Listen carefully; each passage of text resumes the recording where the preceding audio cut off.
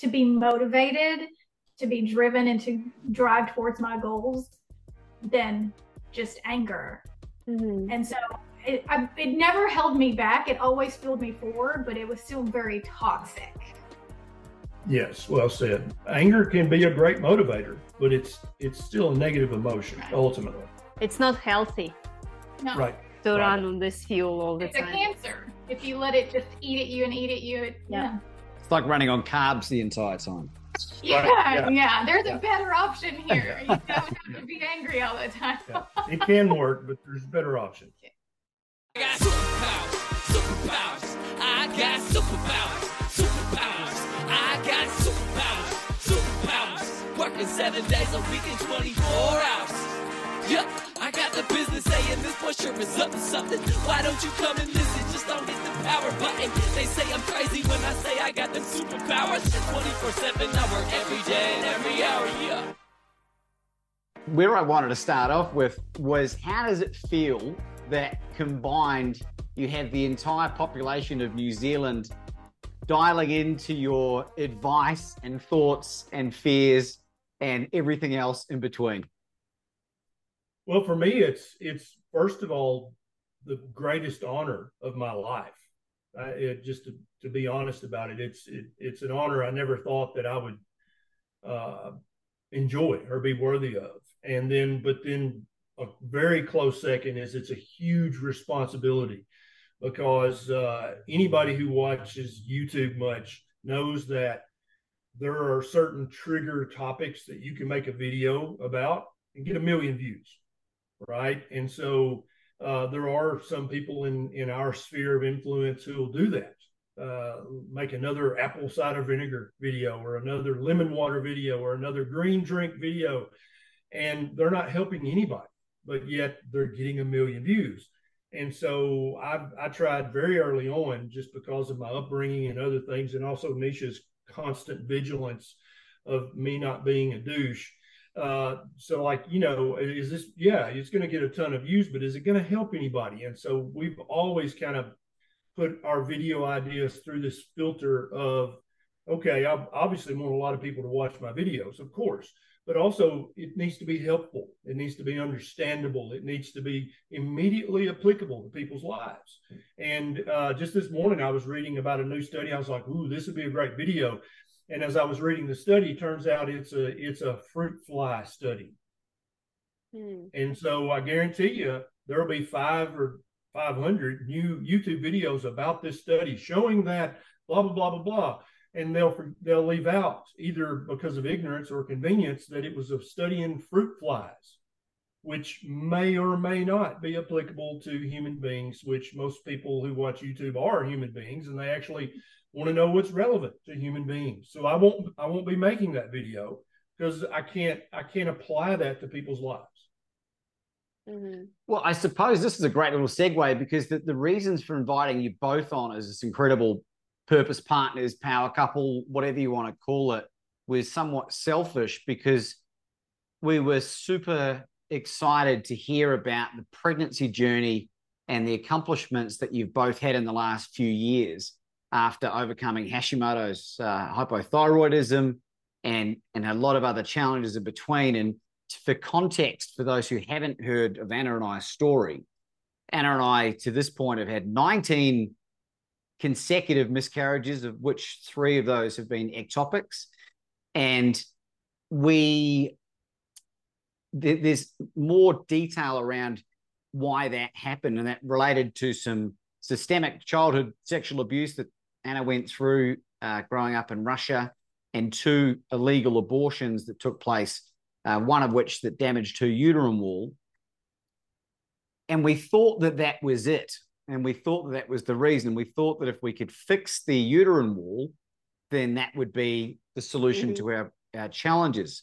And then I did a dry fasting, 95 hours dry fasting, no water, no food, not even shower.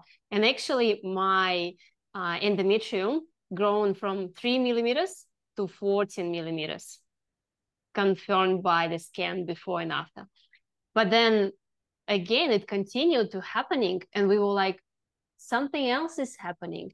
And so just recently this year, I found out that I have a hypothyroidism, similar to you, Neisha. We're just waiting on confirmation that Hashimoto's is involved. It was diagnosed by the moon shaped face and going through a lot of deep history, and I'm sure that you'll resonate with this. We'll know in the next few days, in fact. I just did a full hormone panel, like full on. Yeah. This is a very long-winded backstory, but it's important in this context, because the reason we wanted to invite you on is that we know that we're going to solve this challenge, and this baby's going to be a bigger comeback than Lazarus. And we know that other people have going through and are going through similar challenges. And we just wanted to get your thoughts and ideas about that journey that you had. And what do we need to know that you wish you knew early on? I would say I'm so proud of you guys for talking about this. It needs to be talked about more. I probably should talk about it more, but it feels almost like you're by yourself, even though you know there's other women out there struggling. It still feels like, is there anyone who needs to hear this? Maybe are people going to feel like I'm complaining, that sort of thing. But it's really important that you and I both share our stories. And I think one thing a lot of people who have an autoimmune disease miss out is the trauma factor as a risk factor, and stress being something that will keep you ill. So addressing the stresses and past traumas, along with food, obviously sleep, lifestyle habits, that's a very important part that gets left out a lot of time when we're talking about autoimmune diseases, because the food is so powerful that it's almost so easy to just focus on, well, just change your diet, decrease inflammatory foods, eat meat-based, eat plenty of animal fats. But if you are still holding on to all of that trauma and stress, that can keep you in a state of sickness, even if you're doing all the right things when it comes to food and stuff. So that's what I wish I would have known back then. People really didn't talk about root causes. They were mostly, do the AIP elimination diet, stop eating dairy, stop eating gluten. That was the main things you heard about. But really, the more I talk to other women who have autoimmune diseases, it seems like when they address those root causes, like the stress and the trauma, along with the diet, that's when things start to really heal from the feet up, right? So I wasn't prepared to get pregnant. Bonnie was a total surprise, because we did go through IVF to get pregnant with Beckett, which is stressful in itself. And it's not a guarantee, and you're spending all this money. And I knew I didn't want to go through that again. So we had a discussion maybe 8 weeks before I got the confirmation I was pregnant, where I was like, I'm not doing IVF again. I'm fine with Beckett. We're very blessed. Let's move forward with our life. And then 8 weeks later, I was in denial and finally took a pregnancy test. And I still didn't believe it. I took like 5 or 6 pregnancy tests. But what happened in that year before I got pregnant was a lot of healing and growth mentally, where I'd been eating meat-based for 5 years at that point and still had not gotten pregnant, right? But that year before I got pregnant with Bonnie, I really practiced stoicism and letting things go. And I cannot control this, but I can control my emotions about this. Just really trying to get my mind healthy along with my body. And I think that I can't prove that had a lot to do with it, but it definitely, in my eyes, had a lot to do with it. There's so many different questions. Neisha, I want to ask you about Ken, in terms of me in the supporting role. What are the things that I can do, and what can other spouses and partners do to support their partners in this health and healing journey? Well, every husband has a different style, and every relationship is different. Me and Ken are very brutally honest with each other. And so he just would tell me to my face when I was getting upset about something that Like, okay, well, what do you want to do about that? I'd be like, I don't know. I'm just upset. And he's like, okay, but you can't do anything about it. So just get over it. And that may not work for you two, but coming to a place where whatever she says, you're allowed to say to bring her back to baseline, to remind her of where she needs to be going with her emotions.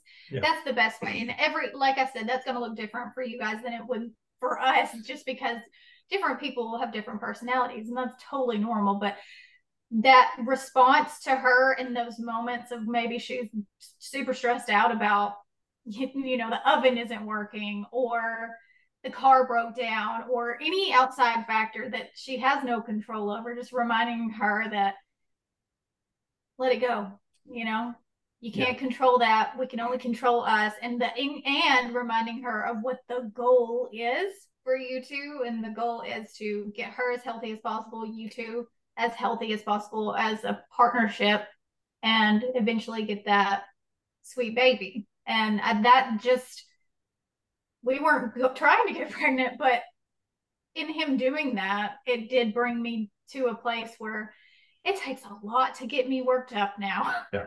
And let me add to that, that kind of, using that kind of straightforward language, it took us years of peeling away layers of self-defense that we had both built up. My go-to self-defense mechanism was deception. That's just what it had worked for me my entire life. Hers was just to be, you know, an RBF, standoffish kind of introvert. And so we just lovingly yet persistently just kept, she would peel away my layers and I would peel away her layers. And so this came from, we finally got down to what we think is the foundational definition of each other. And when you have that and you trust the other person with that foundational understanding of who you are, that gives you a degree of liberty.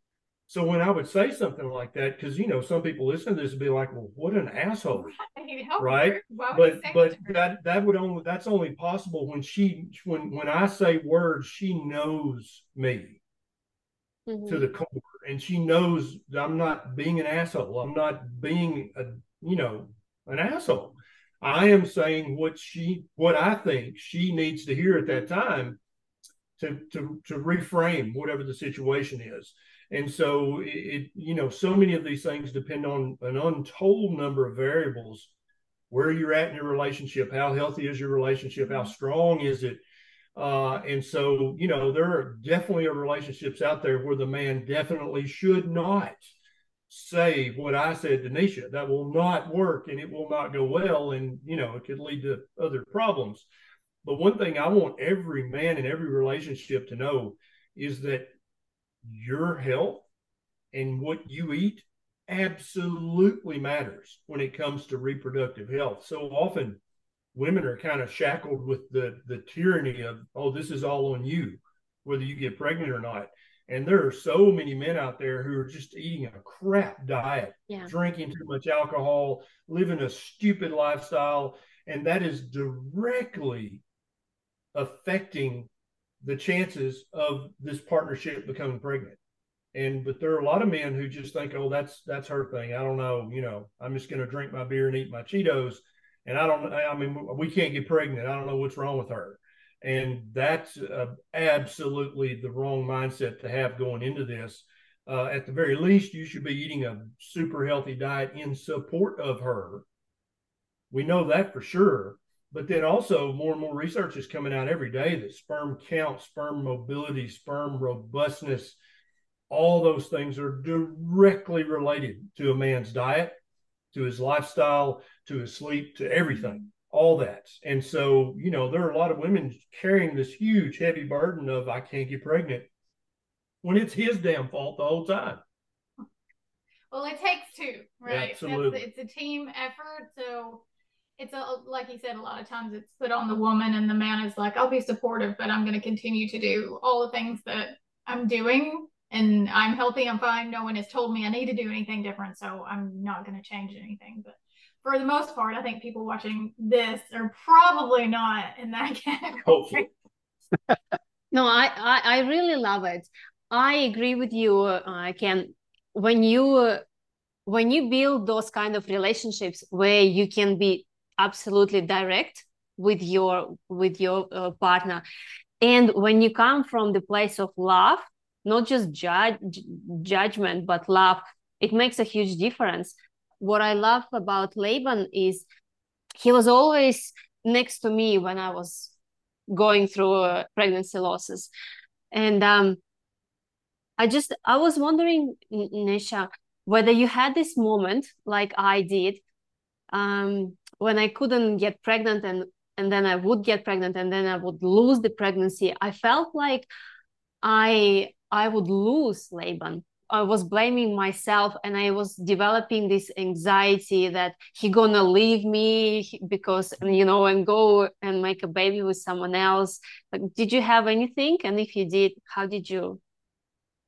No, but that's mostly because that wasn't something that was put on me as a pressure, because Ken already had children from previous marriage. So it was like, it wasn't on me to give him that, and we were trying to have a baby together. And I think Laban probably feels that way too. He doesn't want just a kid. He wants y'all's kid, your baby together. And so that was just how I saw it for us together. It's like, he doesn't want just a baby. He wants our baby. And whether or not that comes or it doesn't come doesn't change us as a partnership.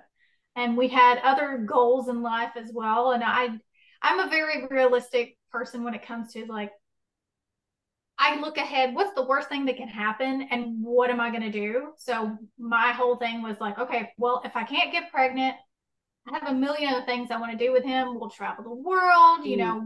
I have my step kids that I love very, very much, and I'm active in their lives. And I just wouldn't let that be this thing that took me over, because we were more than just making a baby together. Our marriage is because of us, and our kids are the icing on top of the cupcake, because one day, the kids will leave, but we'll still be together, right? And so that's just how I always looked at it. It was not something that burdened me. I was that's just my personality. I can always look past what I want to see the other side of the coin. Like, if I don't get that, there's always there's a beautiful life ahead anyways. But then we were very blessed with Beckett and then with Bonnie. I love it. I love it. I think, just going back to the trauma healing component, Neisha, and I certainly wouldn't expect you to reveal anything you weren't comfortable with. It.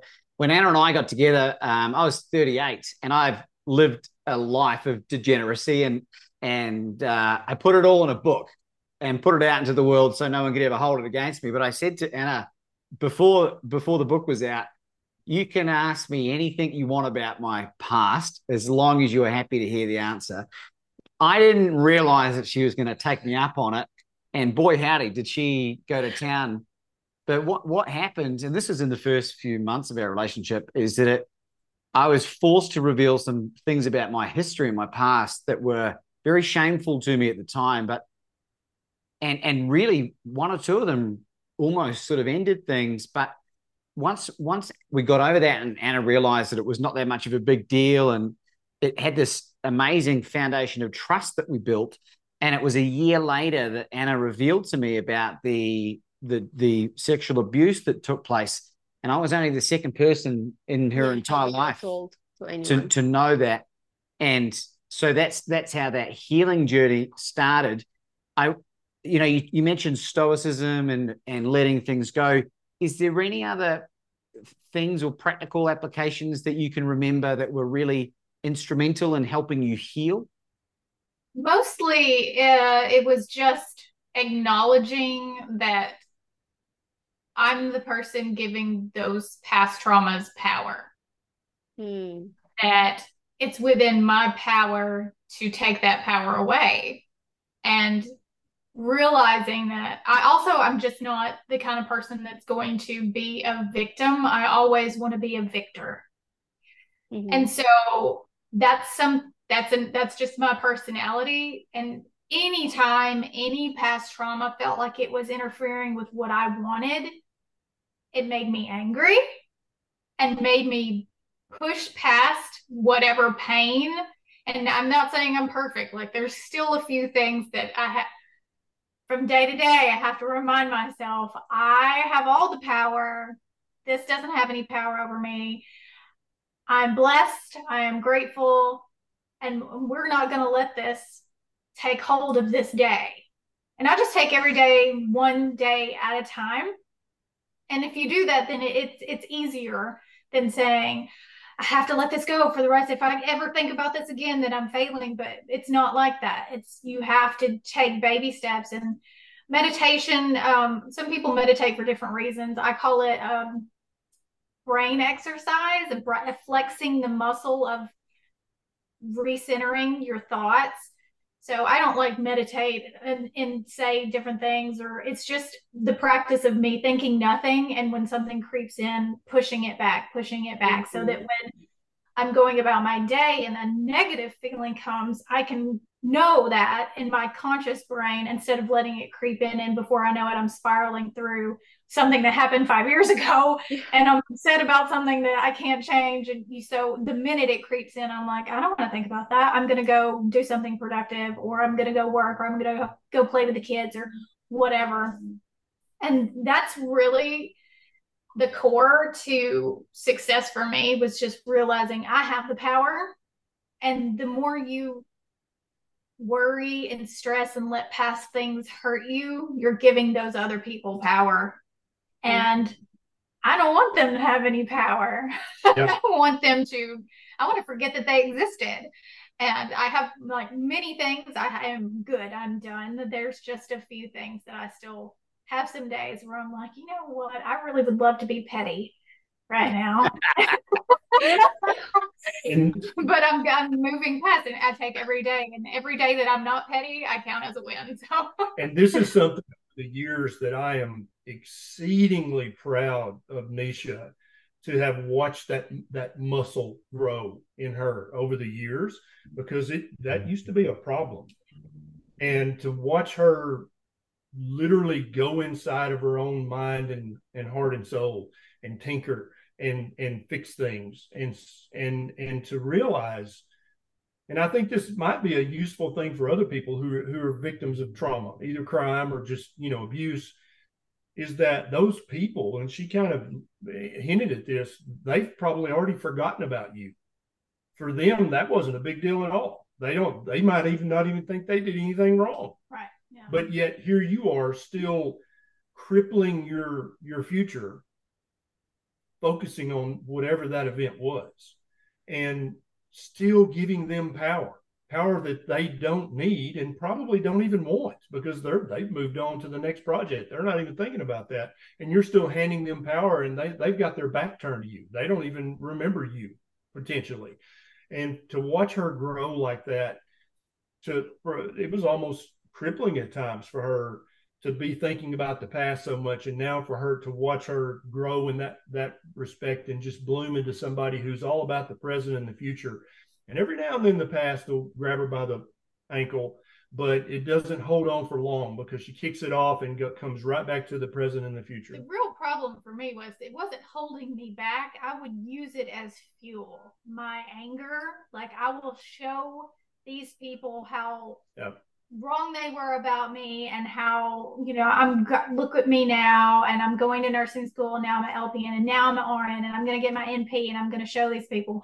And I felt that was good, that anger to push me forward and drive me. I used it as a driving force. That was like my coping mechanism, right? But it took me till I was with Ken to see that actually was still holding me back by being angry and using that as fuel, that wasn't my only fuel. There were other ways to be motivated, to be driven, and to drive towards my goals than just anger. Mm-hmm. And so it never held me back. It always fueled me forward, but it was still very toxic. Yes, well said. Anger can be a great motivator, but it's still a negative emotion, ultimately. It's not healthy. No. Right. To run on this fuel all the time. It's a cancer. If you let it just eat at you and eat at you, it's like running on carbs the entire time. Yeah. There's a better option here. You don't have to be angry all the time. It can work, but there's better options. When I wrote my book in 2020, it was one of the most cathartic healing experiences of my life, and I would have, and I'm getting emotional thinking about it now. I had periods where I wept, and afterwards had this huge release. And I'm curious to know, Ken, you've written this incredible book, Lies My Doctor Told Me, and Neisha, is there a book being put away as we speak? Yes. Yeah. I've been talking about it for years, and actually the inspiration behind, I have 2 books that I want to do. One is like not serious and one is serious, but the inspiration behind the serious one is Jordan Peterson has a writing course. I can't even remember what it's called. Future Self, I think, is it called? Yes. Yeah, I think you're right. Future authoring or future self or something. Yeah. Right. And his very first assignment is to write about your trauma, like the worst thing, your worst memory, and to write it in 100% honesty. And I did that. I didn't take his course, but I heard him talking about that being the first one. And so I did that. And it's so interesting to see how your brain remembers things and then how your brain feels after you've poured something like that off into a page. Even if you don't publish it, like you said, it's very cathartic. Mm-hmm. Cathartic. Yeah. And if that's helpful for you as a person, there's probably someone else out there that it would be helpful for too. I'm sure your book has done that for other people, but it's hard to talk about things when you're like, these are real people in my stories, and they have families, and their families have kids, and so you have to be very smart about how you talk about things, like you are in your book, but still be able to get the point across. Like, these things happen, this is where it went, now I'm here, those type of things. So yeah, one day maybe. There's a lot to tell. I have a challenge for it, because what I did is I deliberately left the names of people out when I was talking about it was not at all from a place of victimhood at all. It was this is what I've done. Left those names out and celebrated and included the names of people that were instrumental in my healing journey. You still won't please everybody, and my trauma is nothing more innocuous than being a child of divorce, right? And the associated custody battles, like not that you should ever compare, like Jordan Peterson says, but compared to what Anna went through is just not even in the same ballpark. But one of the things that I'm very good at, Neisha, is I'm affectionately known as the world's best courage coach. And I teach people how to take bold, massive, and courageous action so that they can facilitate their own miraculous outcomes. And my encouragement to you, and Ken, to support Neisha in this, is I want you to think about who is the dream person to write the foreword for your book. And if you know who that is, let me know right now. But if you don't, and it's not your nana, it's not, your friend down the road, it's someone who can add a lot of credibility. Do you know who that person is? My dream person? Like, if I could just pick anybody, that's Dolly Parton, probably. So now I want to pose a challenge, because you guys are in Nashville, right? Yeah. The people, the circles that you're in, with the impact that the YouTube channels have got, and the impact that, the people you're kicking around with, you're about 1 degree of separation from Dolly Parton. But you can't go to Dolly Parton without a finished book. So my challenge for you, Neisha, is to ask yourself this question: who do I need to be in order for Dolly Parton to want to write the foreword for my book? And I don't know Dolly Parton personally, but I would be willing to bet that the very same reason that you chose to come on our humble podcast when you've got 3+ million subscribers on, probably more, is because you like to serve. And it would be the same with Dolly. Who can she serve by endorsing a book? And the encouragement that I would give you is to put it all in the book. Don't hold anything back, because I don't know if you guys know Les Brown, the motivational speaker? I've heard of him. So if he was a hero, he is a hero of mine for years. And I invited him on the podcast when I had 8 episodes. I had about 10 subscribers. This is in mid-May 2020. And half of them were his family. Half of them were my family. And he came on, and before we even started the podcast, gave me the blueprint for my book, offered to interview me on his 4 million plus social media and to write the forward for my book without me. And he did that. And I'm paraphrasing the story because the story is incredible. But now we are friends, and we had dinner at his home in Atlanta last year, the greatest motivational speaker of our generation. And so my encouragement to you, Neisha, is to think about, who do I need to be in order for Dolly Parton to want to write the forward and endorse that book? Imagine how many women would want to read this. How many women need to hear your story. You can see you already make a huge impact in this world. And I know it's on my own experience. I did not want to talk about my childhood abuse. Like, I would rather die. But then Laban told me one thing that changed my perspective completely. He said, Anna, imagine there is one girl who needs to hear your story that will save her life. And guess what? A few years later, I met this girl. She was 11 years old when something similar happened to her. And when she heard my story, it totally changed her life. She wanted to kill herself. She didn't want to live. And now she's thriving. She's on more podcasts than I've been to. Oh, wow. That's amazing. Sharing her story. Mm-hmm. The other thing as well, and you know, Ken, you talk about Neisha with adoration, such adoration, which it's really inspiring for me as a man, and I know other men will see that as well. Anna finally felt comfortable sharing what happened with her mother in September 2020. And the mother and the stepfather had been split up for years and years and years. And her mum went full mama bear crazy and called the police. And this was in the middle of the lockdowns. We were in Melbourne, Australia, so we were in strict lockdowns. The Russian police subpoenaed Anna to... I'm originally from Russia. Yeah, to testify in person in Russia. And the Australian government, given all the information about what was required, the translation of the subpoena, and rejected Anna's application to leave the country. And then we finally found some Facebook groups, and the second one got approved. And Anna flew to Russia and got there with a few hours to spare to do this thing. And they put her through, you know, these polygraphs and these physical examinations. And they ended up dismissing it because there wasn't enough evidence. It's been such a long time. 20 years. But then Anna went to 3 major magazines there, and one of the magazines, the largest magazine, picked up her story, and it went crazy viral. And in Russia, they don't talk about these kind of things in the same way with the same freedom. And why don't you tell them what happened?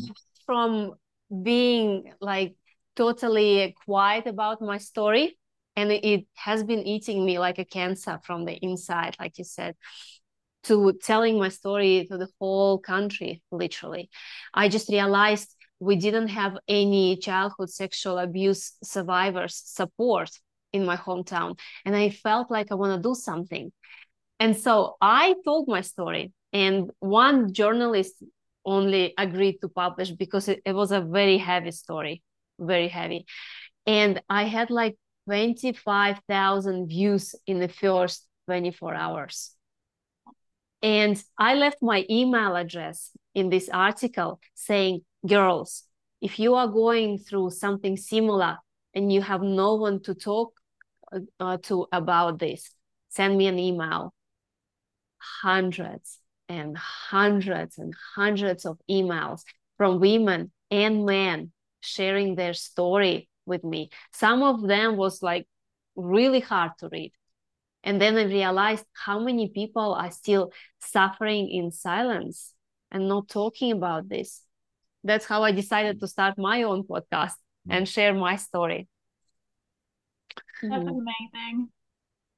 So this is, you guys are on our podcast. We're not on your podcast, but I think it's relevant, the context. So Dolly Parton's going to write the foreword for Neisha's book. Ken, have you got another book on the way? Yeah, I'm working on at least 2 right now. And the largest part of my process of writing a book, the first few months to few years, is just rolling it over in my head, thinking about how I'm going to approach it, how it needs to be said. And so I'm in that process with those 2 right now. I've got some stuff on paper, not a lot yet, but working on that. But yeah, I've got, and then, you know, I love writing. I also hate writing. And so that sounds like those 2 don't go together, but I love when it comes together. I love that part of it. But the beginning and then the editing, I abhor the process. I have ADHD, and it's pure torture for me to sit down and sit still. And writing, the first part is creative, so I'm okay with that. But the editing, actually reading something I wrote, it's like, yeah, I know what it says. I wrote it. So why? But that's a necessary process to edit and rewrite. And it's pure torture for me. And so I have to be in the right mindset to get started on that part of it. And that's coming up in a few months. I'm going to start doing that part of it. But yeah, I've got several books in mind. Well, it's great to hear, Ken, and you know what a lot of people probably don't realize is that up until recently, you 2 took care of everything. Yes, everything, and yes. And I would love for you to share, if it's okay, how much better has your life gotten since you've learned to say no and outsource a number of things? I mean, we did really well. It just got to what triggered everything was I wasn't spending time with the kids as much as I wanted to. I was like, I'm working from home. And the whole point, I'm not going to the hospital. I'm working a 12-hour shift as a nurse so I can spend the time with my kids and do all the things that I want to do when I want to do them. And I'm just busy. And when I'm not busy, I'm exhausted from doing all the other things. So I just stopped making YouTube videos.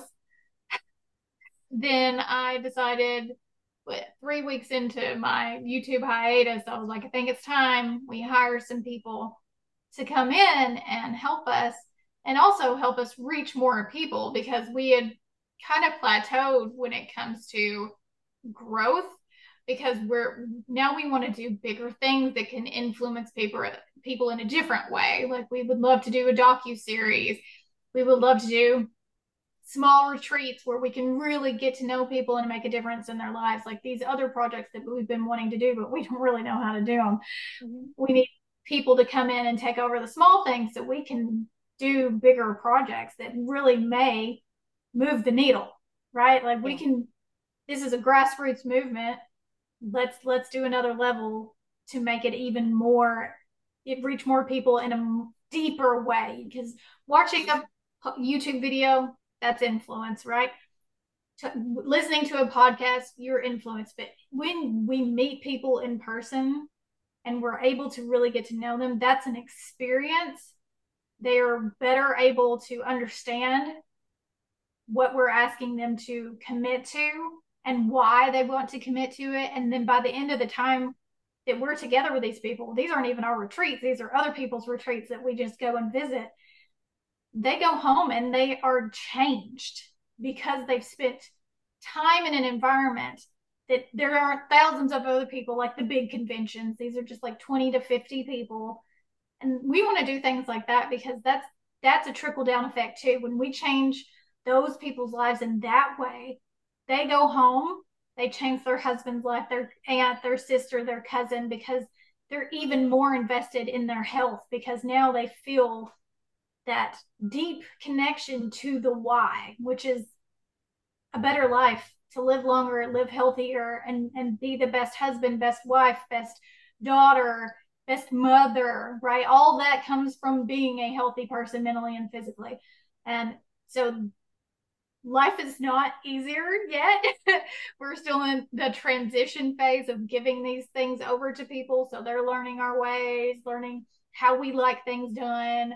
We're very picky. I'm a very, very detail oriented person. Like, I like things a very specific way. So they have to come back 3 or 4 times still and say, okay, is this okay? And then we're like, no, that's not right either. And so we're still in that transition phase. I think maybe in 6 months, we'll feel a little bit of that, there's a load off. But just because we've spent the past 6 years building this relationship with people, we don't want them to feel like everything is different, because it's not. It's still us talking, it's still us speaking, it's still us messaging.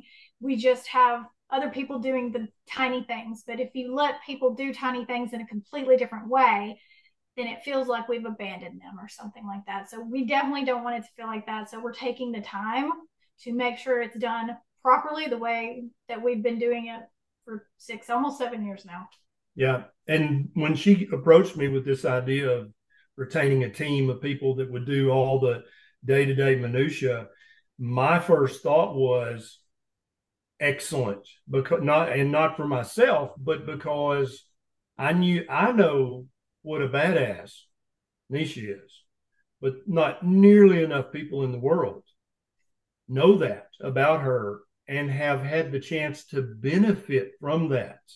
The amount of value that she can give people in their life, relationships, health, nutrition, wellness, lifestyle, like the amount of value that she can add to people's lives, nobody has a clue except me.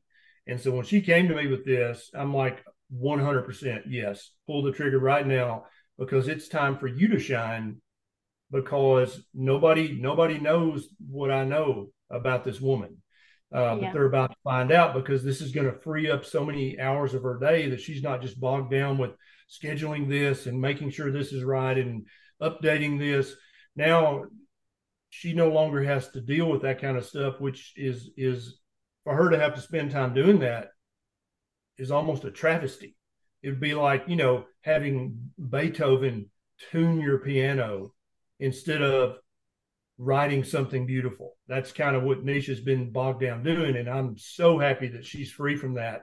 And I want her to take a step back and take a deep breath and go, okay, now where can I really have the most effect in this world? Who needs to hear my voice the most?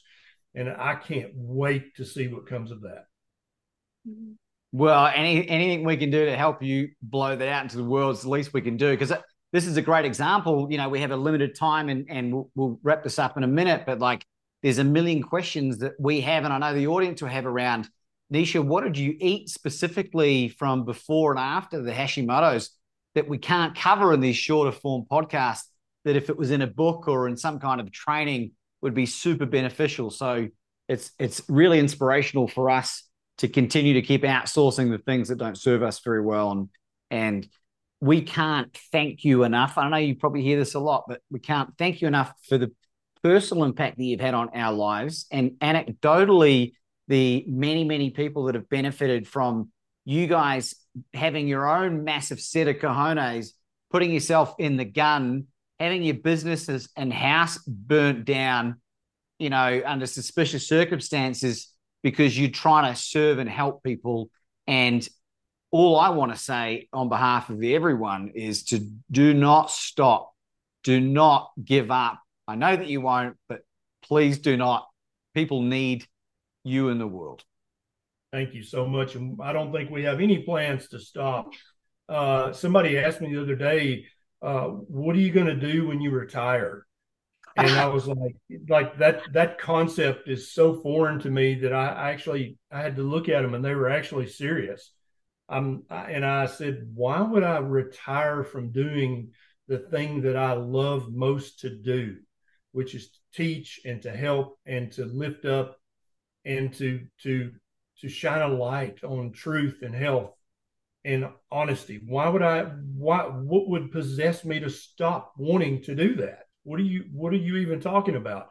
And so I think we both kind of feel that way. Like, you want me to retire from living my best life? Retirement is what people do when they hate their job, right?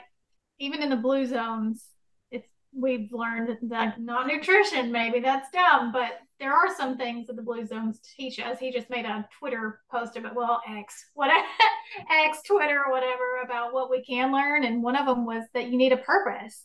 And this has been our driving purpose since before we ever met, was to help people. It just looks different now than it did when I was a CNA or an LPN or RN, or he was a ER doctor. It's just a different version of what we've always done. So it may evolve over the years. It may look different. It may be more books. It may be more travel to different places where we can talk to people that maybe don't watch our YouTube videos, meet new people. It may evolve, but retirement is just not an option. Yeah, amen. Hey, where can people find you guys?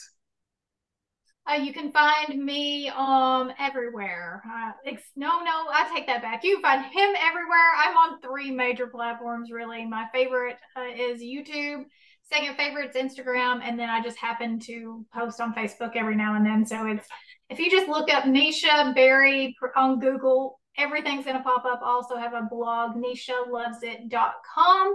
And of course, I'm in our community all the time. We do live streams in there, and I talk to people and get to know people a little bit better. It's a lot more intimate than Instagram. I can really get to know people in our community. And so that's the main places you can find me. Yeah. And I've got a small YouTube channel people can look up. And if I'm feeling especially snarky, you'll find me on Twitter. And if I'm feeling loving and gentle, you'll find me on Instagram or Facebook. And if I'm feeling informational, I'll be over on the YouTube channel. And we have a large private community with thousands of people from all over the world. We've got some Kiwis in there. We've got people from every country. I don't know if there's anyone on Antarctica in our private group, but maybe there's a researcher there. I'm not sure. But we spend a lot of time in there really forging relationships that can help people not only change their life, but keep it changed, because I think that's something that's often overlooked. And we're in there doing lives all the time and answering questions. And so that's where you can find me. And then I've got the Lies My Doctor Told Me on Amazon. And I've got a new book out called Kicking Ass After 50 that I wrote with my good friend Zane Griggs.